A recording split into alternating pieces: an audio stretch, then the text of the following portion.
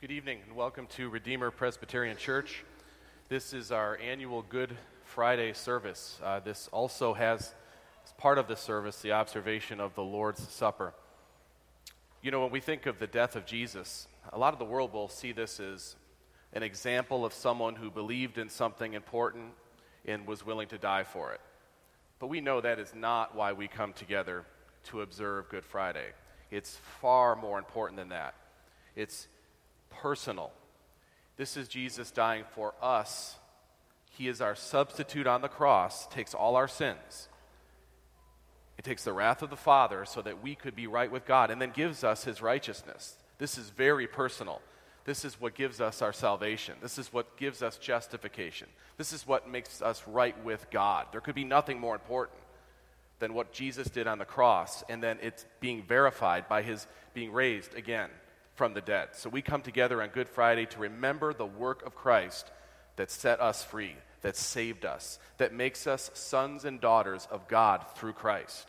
What could be more important? And so we celebrate this. It is a way of worshiping God and thinking of what he has done for us. Now, this service is a little unusual. It's not like what we would normally do. So those who are reading, you need to come up just before your reading and watch your step as you come up onto this platform and be prepared to read the passage that you have assigned to you. I want to notice or have you note what the explanation for the service is. This comes from a statement that was written in 1561. It's a brilliant statement. It captures what the Bible teaches about Jesus' death on the cross, and it's a perfect way for us to begin our contemplation this evening. Allow me to read. Follow as I read, thinking about each line so carefully crafted and according to what the Scripture has revealed. This is from the Belgic Confession. We believe that God, who is perfectly merciful and just, sent his Son to assume that nature in which the disobedience was committed, to make satisfaction in the same, and to bear the punishment of sin by his most bitter passion and death. God therefore manifested his justice against his Son when he laid our iniquities upon him and poured forth his mercy and goodness on us who were guilty and worthy of damnation out of mere and perfect love, giving his Son unto death for us and raising him for our justification, that through him we might obtain immortality and life eternal. Prepare your hearts further now as the choir sings.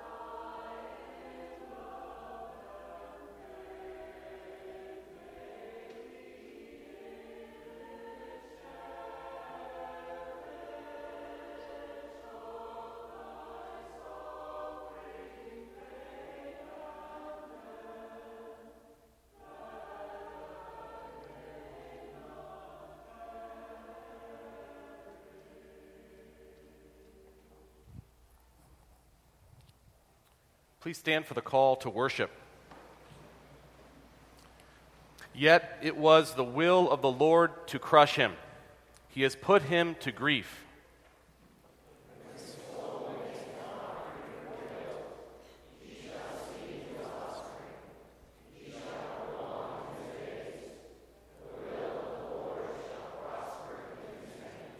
Out of the anguish of his soul, he shall see and be satisfied.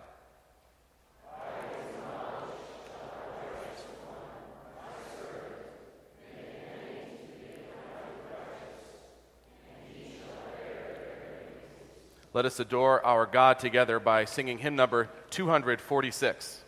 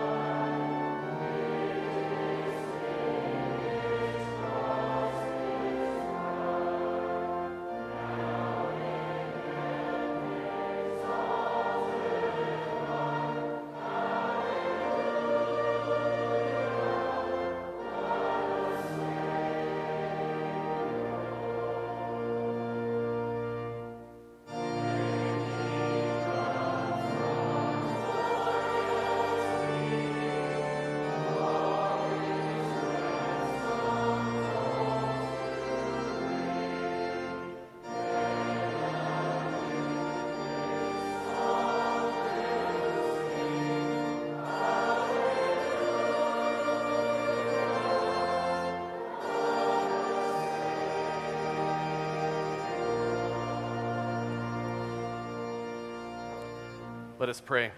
Our Father and God, we worship you now in the name of Jesus, and in the goodness of the Holy Spirit we entrust ourselves to you, asking him to make our worship complete before you. 2,000 years ago, when our Lord suffered and died, you were the God who made the land of Israel dark from the 6th to the 9th hour. And when our Lord Jesus cried out in his faithful despair, asking why you had forsaken him, his lament was right at the conclusion of that darkness around the 9th hour. As at the very beginning of our world, your Spirit was moving in the darkness, his intentions laden with glory. Gracious Father, you who commanded the light to shine out of darkness have shined in our hearts to give the light of the knowledge of the glory of God in the face of Jesus Christ. Father, we thank you for this, and we pray that you would thicken our understanding of the incredible sacrifice made on our behalf, and how profound the gift of the new birth through Christ actually is. Deepen our passion and commitment for Jesus through the scripture we read, the songs we sing, the message we hear, and the sacrament we partake in. Help us to celebrate just how good this Friday is. It is in Jesus our Savior's name that I pray. Amen. Please be seated.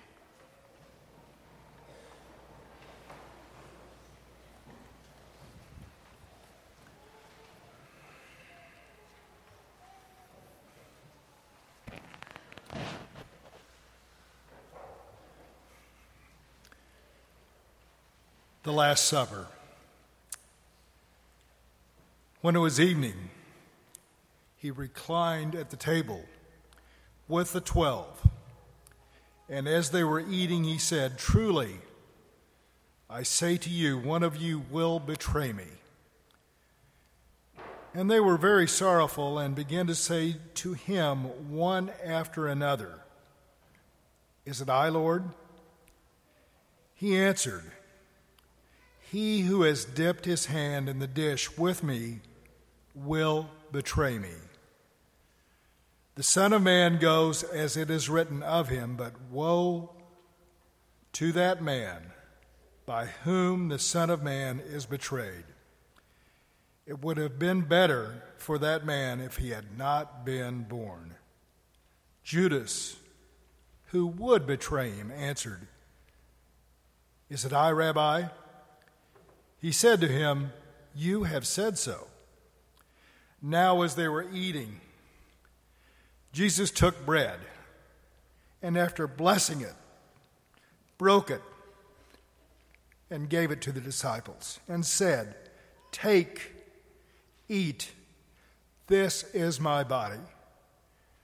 And he took a cup, and when he had given thanks, he gave it to them, saying, "Drink of it, all of you, for this is my blood of the covenant, which is poured out for many for the forgiveness of sins. I tell you, I will not drink again of this fruit of the vine until that day when I drink it new with you in my Father's kingdom." Let's remain seated as we sing hymn number 261, "What Wondrous Love Is This?"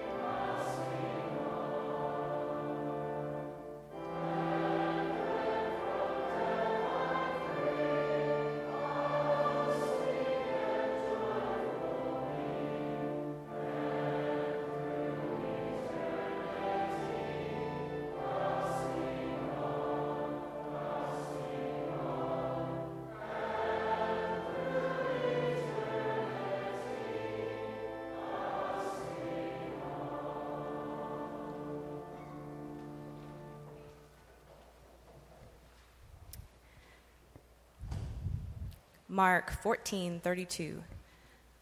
And they went to a place called Gethsemane, and he said to his disciples, "Sit here while I pray." And he took with him Peter and James and John and began to be greatly distressed and troubled. And he said to them, "My soul is very sorrowful, even to death. Remain here and watch." And going a little farther, he fell on the ground and prayed that if it were possible, the hour might pass from him. And he said, "Abba, Father, all things are possible for you. Remove this cup from me, yet not what I will, but what you will." And he came and found them sleeping, and he said to Peter, "Simon, are you asleep? Could you not watch 1 hour? Watch and pray, that you may not enter into temptation. The spirit indeed is willing, but the flesh is weak." And again he went away and prayed, saying the same words. And again he came and found them sleeping, for their eyes were very heavy, and they did not know what to answer him.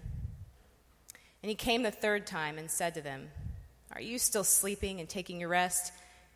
It is enough, the hour has come. The Son of Man is betrayed into the hands of sinners. Rise, let us be going. See, my betrayer is at hand."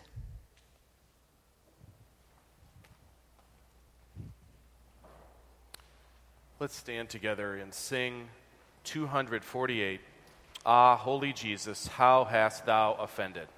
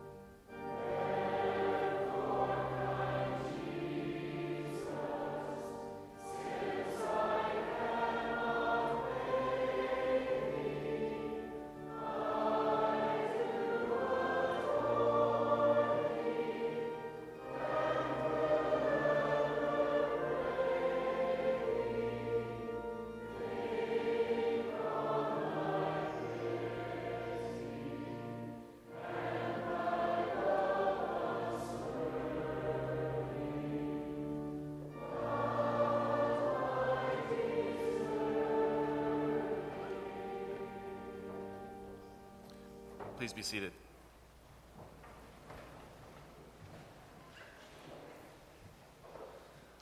Jesus before Caiaphas. Then those who had seized Jesus led him to Caiaphas the high priest, where the scribes and the elders had gathered. And Peter was following him at a distance, as far as the courtyard of the high priest.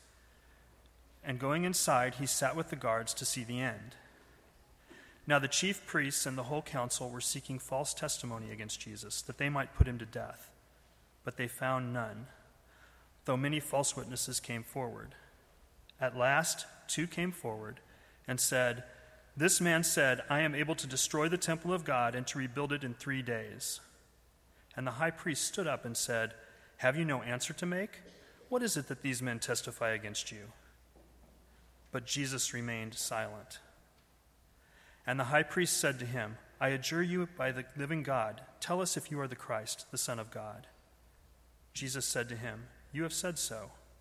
But I tell you, from now on you will see the Son of Man seated at the right hand of power and coming on the clouds of heaven." Then the high priest tore his robes and said, "He has uttered blasphemy. What further witnesses do we need? You have now heard his blasphemy. What is your judgment?" They answered, "He deserves death." Let's remain seated as we sing hymn number 247, "O Sacred Head Now Wounded."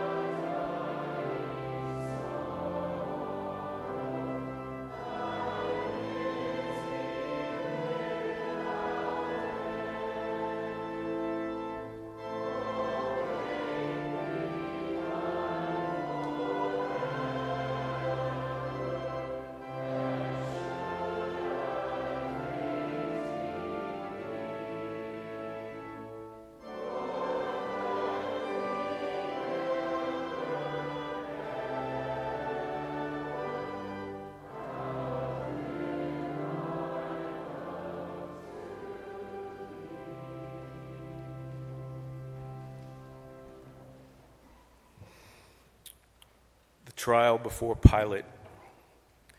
And as soon as it was morning, the chief priests held a consultation with the elders and scribes and the whole council, and they bound Jesus and led him away and delivered him over to Pilate. And Pilate asked him, "Are you the king of the Jews?" And he answered him, "You have said so."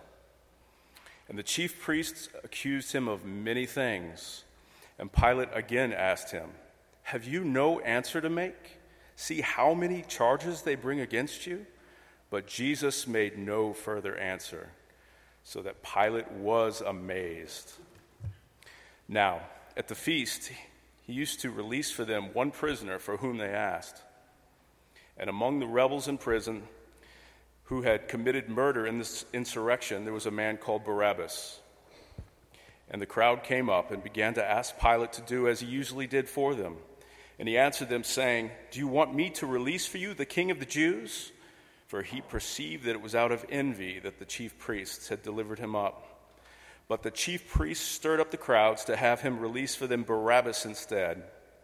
And Pilate again said to them, "Then what shall I do with the man you call the king of the Jews?" And they cried out again, "Crucify him." And Pilate said to them, "Why? What evil has he done?" But they shouted all the more, "Crucify him." So Pilate, wishing to satisfy the crowd, released for them Barabbas. And having scourged Jesus, he delivered him to be crucified.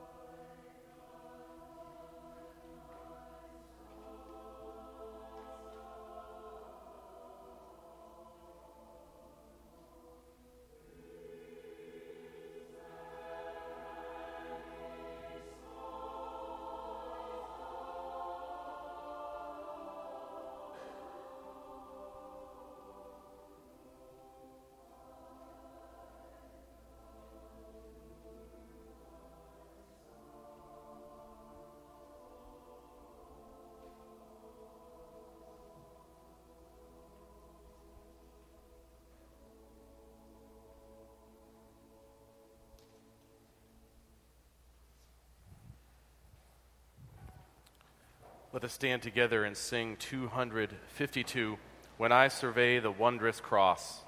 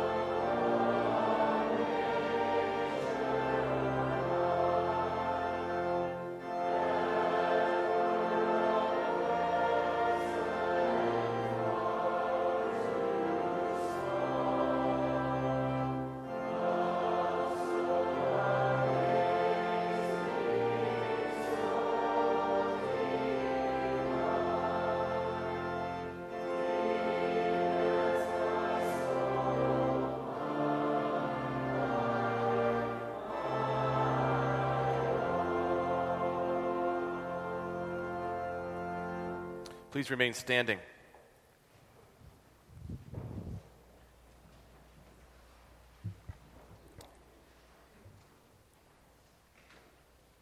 And when they came to a place called Golgotha, which means place of a skull, they offered him wine to drink mixed with gall. But when he tasted it, he would not drink it. And when they had crucified him, they divided his garments among them by casting lots.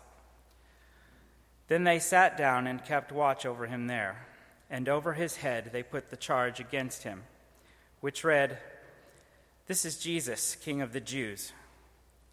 Then 2 robbers were crucified with him, one on the right and one on the left.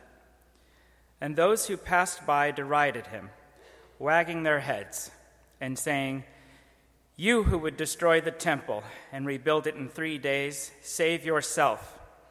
If you are the Son of God, come down from the cross." So also the chief priests with the scribes and elders mocked him, saying, "He saved others, he cannot save himself. He is the King of Israel. Let him come down now from the cross, and we will believe in him. He trusts in God. Let God deliver him now if he desires him. For he said, 'I am the Son of God.'" And the robbers who were crucified with him also reviled him in the same way. Now from the 6th hour there was darkness all over the land until the 9th hour. And about the 9th hour Jesus cried out with a loud voice, saying, "Eloi, Eloi, lama sabachthani," That is, my God, why have you forsaken me?" And some of the bystanders hearing it said, "This man is calling Elijah." And one of them at once ran and took a sponge, filled it with sour wine, put on a reed, and gave it to him to drink. But the other said, "Wait, let's see whether Elijah will come to save him." And Jesus cried out again with a loud voice and yielded up his spirit. Please be seated.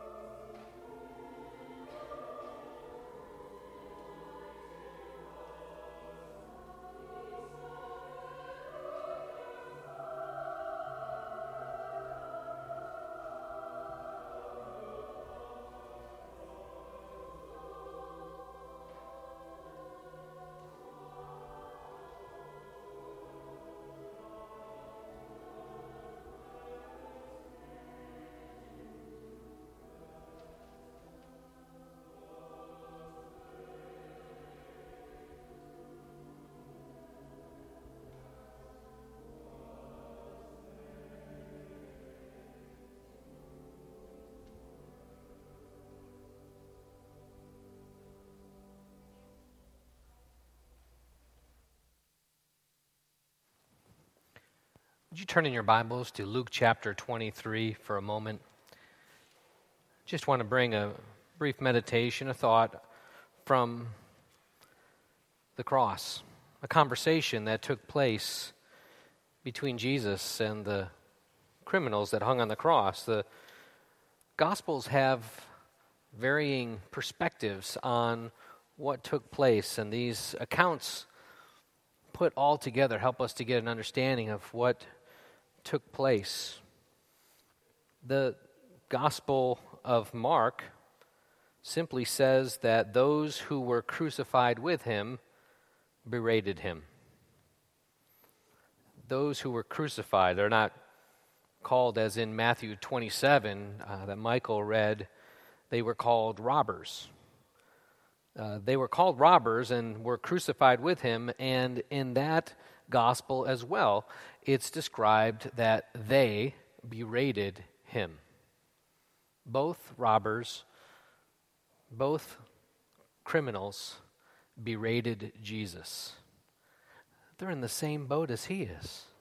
They're being crucified as he is, and yet they had the energy and the strength and the wherewithal to berate Jesus. Blasphemies and tearing down. And yet as we go to Luke 23, Luke spends 11 verses describing the scene for us. And I want us to consider what took place between these criminals and between Jesus, a conversation that took place. Follow along as I read Luke 23, 32 to 42. 2 others who were criminals were led away to be put to death with him. And when they came to the place that is called the Skull, there they crucified him, and the criminals, one on his right and one on his left. And Jesus said, Father, forgive them, for they know not what they do. And they cast lots to divide his garments, and the people stood by watching. But the rulers scoffed at him, saying, He saved others. Let him save himself. If he is the Christ of God, his chosen one. The soldiers also mocked him, coming up and offering him sour wine and saying, If you are the king of the Jews, save yourself. There was also an inscription over him, This is King of the Jews. One of the criminals who were hanged railed at him, saying, Are you not the Christ? Save yourself and us. But the other rebuked him, saying, Do you not fear God, since you're under the same sentence of condemnation? And we indeed justly, for we are receiving the due reward for our deeds. But this man has done nothing wrong. And he said, Jesus, remember me when you come into your kingdom. And he said to him, Truly, I say to you, today you will be with me in paradise. When you picture what took place at the cross of Jesus, conversations were going on all around. There were the conversations of the rulers. What were they doing? They were scoffing at him. He saved others, let him save himself if he is the Christ, the chosen one of God. The soldiers, they're mocking. They're putting him down. They're spitting. They're jeering at him. They said, if you're the king of the Jews, save yourself. The criminals are hearing this jeering. And we're told by the other gospel accounts that both criminals took part in the jeering. We have the first criminal saying to Jesus in verse 39, Are you not the Christ? He heard others saying that. Save yourself. And while you're at it, save me too. Now, if somebody confessed that Jesus is the Christ, like Peter did, he's commended. When Jesus heard Peter say, You are the Christ, the Son of the living God, he said, Truly, the Spirit has revealed this to you. Those were the words that this criminal used on the cross. You're the Christ. Are you not the Christ? And he said, Save yourself and save us. He cried out, Hosanna, save me. Save me now. Why was he not saved? His attitude is one of railing at Jesus. When we find ourselves in the same boat as somebody else and we're suffering, do you find yourself lashing out at others? This criminal was overheard by the other criminal. And while we're told in the other accounts that both criminals berated Jesus, something happened in this second criminal. Something we're not told about, something that's not described in detail, but there's some different words that now come out of the second criminal's mouth, and that's in verse 40. Criminal 2 says to criminal 1, Do you not fear God since you're under the same sentence of condemnation? The fear of God, the beginning of wisdom. It starts to set in on this criminal. You're under the same condemnation. He was understanding that the wages of sin is death. And just as it is appointed unto man once to die, then comes the judgment. We've been judged by an earthly court and we've been found guilty, but there's another judgment that's coming. That's all the worse. In verse 41, he says to that other criminal, "And we indeed justly, for we are receiving the due reward for our deeds. We're getting just what we deserve." 2 Corinthians 5:10 says, "For we must all appear before the judgment seat of Christ, that each one may receive the due for the things done in the body, whether good or bad." This criminal knew he was receiving justly what his due reward was. Like Isaiah, he was saying, "Woe is me, for I am undone. I am a man of unclean lips. I dwell among a people of unclean lips. For my eyes have seen the King, the Lord of hosts." He knew his sin. He knew he was being judged properly, justly. Like the tax collector standing far off, who wouldn't even lift his eyes up to heaven, said, he beat his breast and said, "God, be merciful to me, a sinner." This criminal knew his sin. He knew he was condemned. He knew he was guilty, not just in the human court of law, but in the courtroom of heaven. He stood condemned before his Creator and Maker. And then he declares, "But this man has done nothing wrong." Jesus is different. Jesus is hanging, condemned by a human court, and now suffering the condemnation of his Father in heaven, not for his sins, but for the sins of his people that he has chosen to bear. This Jesus now, who was tempted in all ways like we were, yet without sin, is now being punished as a sinner. God made him who knew no sin to become sin for us, so that we might become the righteousness of God. This threefold realization by the criminal made all a world of difference. He knew that he was rightly condemned. He knew that he was not only condemned in this world, but he would be in the next. He knew that Jesus had done nothing wrong and was sinless. So he turns from the other criminal and he turns to Jesus hanging on that center cross. He says, "Jesus, remember me when you come into your kingdom." He knew that his kingdom was not of this world. He knew the man that was being crucified next to him was going to die. He knew that this kingdom was a world apart, a different kingdom, not an earthly kingdom, not a kingdom of flesh and blood, but a kingdom that is a spiritual kingdom. And when Jesus heard the words of this criminal, he said, "Truly I say to you, today you will be with me in paradise." No more beautiful words could be spoken. But Jesus, what can I do in your kingdom? How can I serve you? What can I do to prove to you that I really am honest and sincere in my trust in you? What can I do to pay you back for your sacrifice in my place? You were sinless and I'm sinful. There's something I got to do to make it right. How can I live my life when I'm going to die today? I don't deserve to go into your kingdom. I don't deserve paradise. It's grace. Pure and simple. It's as much grace for that criminal on the cross as it is for you and for me. There's nothing we can do to earn God's love and favor. There's nothing we can do to prove it to God, how sincere we are and how much we believe in Him. It's all of God's grace and favor to undeserving sinners like us, criminals.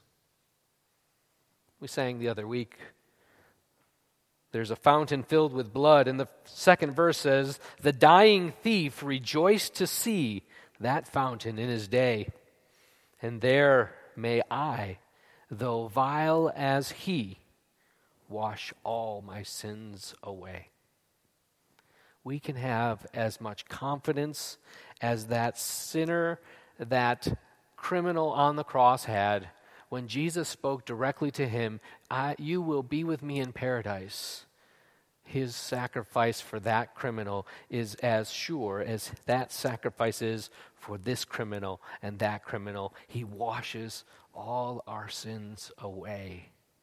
Would you hear the words of our dying Savior, who tells us that paradise is ours, not because we could earn it, deserve it, pay him back, in no way. All we have to do is acknowledge, I'm a sinner, without hope and lost. And Jesus is all righteous and suffered in my place, to cry out to him, Lord, remember me. Do, Lord, oh do remember me. The Lord will never forget his own.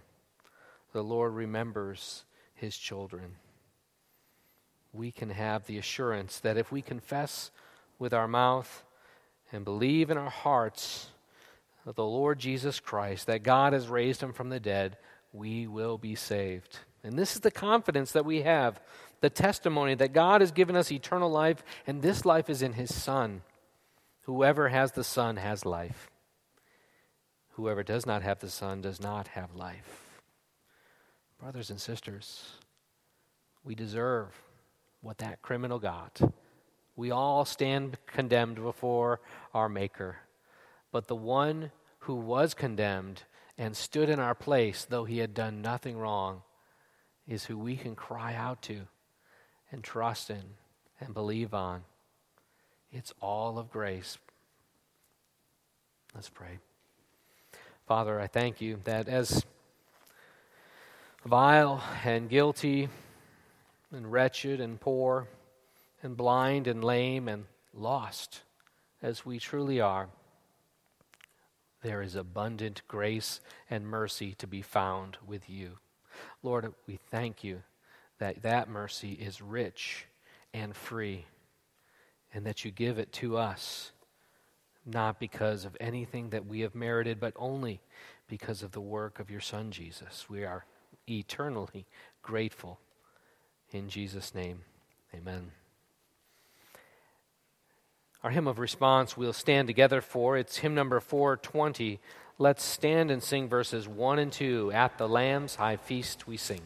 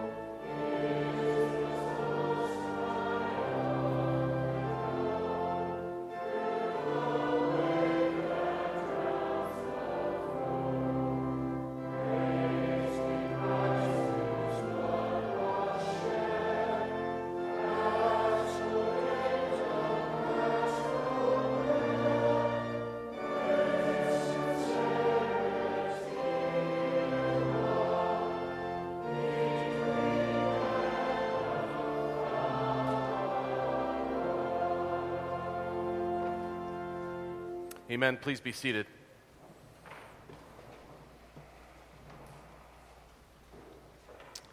It is my great pleasure, privilege, to invite you who trust alone in the finished work of Christ to this table. This is not my table. This is not Redeemer's table. It's not the PCA's table. It is open to those who rest in the finished work of Christ. It's not for anyone who thinks that Jesus plus my church attendance or my giving or my baptism or my family or my faithfulness or how good my week was this week. None of that will get you anywhere with God. It's all of Christ's righteousness, and that's what we receive at the cross. And when he invites us to the table, he invites us to partake in his death. That means our sins are nailed to the cross because of Christ and his worthiness, and that the Father accepts his sacrifice on our behalf. And when we partake, we're saying we believe it's all of Christ, and we rest in this, knowing the Father accepts us because of what he has displayed on the cross, what he has accomplished on the cross. And we know it to be verified because he raises him again on the third day, which we celebrate in just a couple days. So this is for those who do trust in Christ alone. If you don't, and you're here visiting, we're glad you're here, and we want you to see what's displayed. And ask someone. Ask one of our church members, one of us after. We want to share with you in full what it means to trust in Christ's finished work. Let the bread and the cup pass if you're not at that point yet, lest you proclaim something with your outward action that's not an inward reality. This table is for those who are sinners and know that only Christ can save us, and he does so, and he has done so by his death on the cross. It was on the same night in which the Lord Jesus was betrayed. After giving thanks, he took bread, and he broke it. He said, "This is my body broken for you. Take and eat. Do so in remembrance of me." After the same manner in which he took the bread, he then took the cup, and he said, "This is the blood of the new covenant, shed for the remission of the sins of many. Take and drink. Do so in remembrance of me." And each time we eat this bread and we drink this cup, we proclaim the Lord's death until he comes again. Let's pray. Lord, we are so grateful for this visible sign and seal of your covenant of grace. Lord, we are thankful for what it reminds us of, how it builds our faith, how in partaking we are deepened in our trust and our rest upon Christ and his merit alone. In Jesus' name, amen. Now this evening, the way we'll partake is we'll have two elders who will dismiss from the middle rows. And when they walk by your row, all the way from the outside, come to the middle and partake and go around back to your seat that way. And we'll have two elders at the tables, just reminding you what these things represent. And if you're visiting with us, if you are partaking at your church, and it's a church that's a Bible-believing church that preaches the gospel, we're glad you're here and we want you to partake. And for our children, they have to go through a communicant process where they express their faith openly to the church elders. So those are the ways in which we practice taking communion. I do want to let you know that we use wine in communion. There is a limited amount of grape juice for those who, by reason of conviction, would prefer. The elders will come and start dismissing.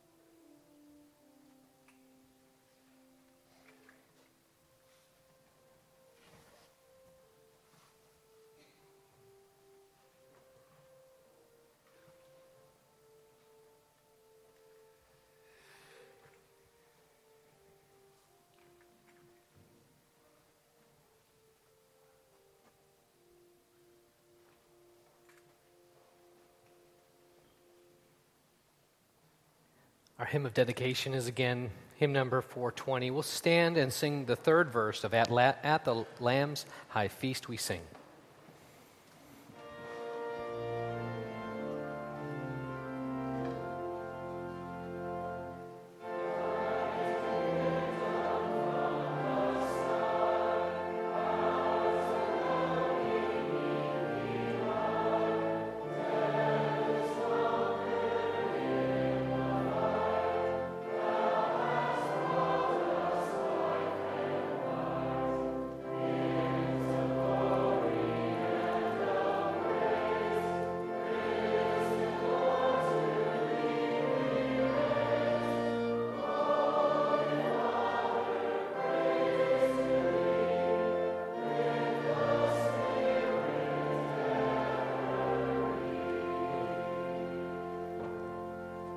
Receive now the benediction. Now may the God of peace, who brought again from the dead our Lord Jesus, the great shepherd of the sheep, by the blood of the eternal covenant, equip you with everything good that you may do his will, working in us that which is pleasing in his sight, through Jesus Christ, to whom be glory forever and ever. Let's sing our hymn of dismissal. It's the last verse of 254, Alas, and did my Savior bleed. The whole hymn, I'm sorry.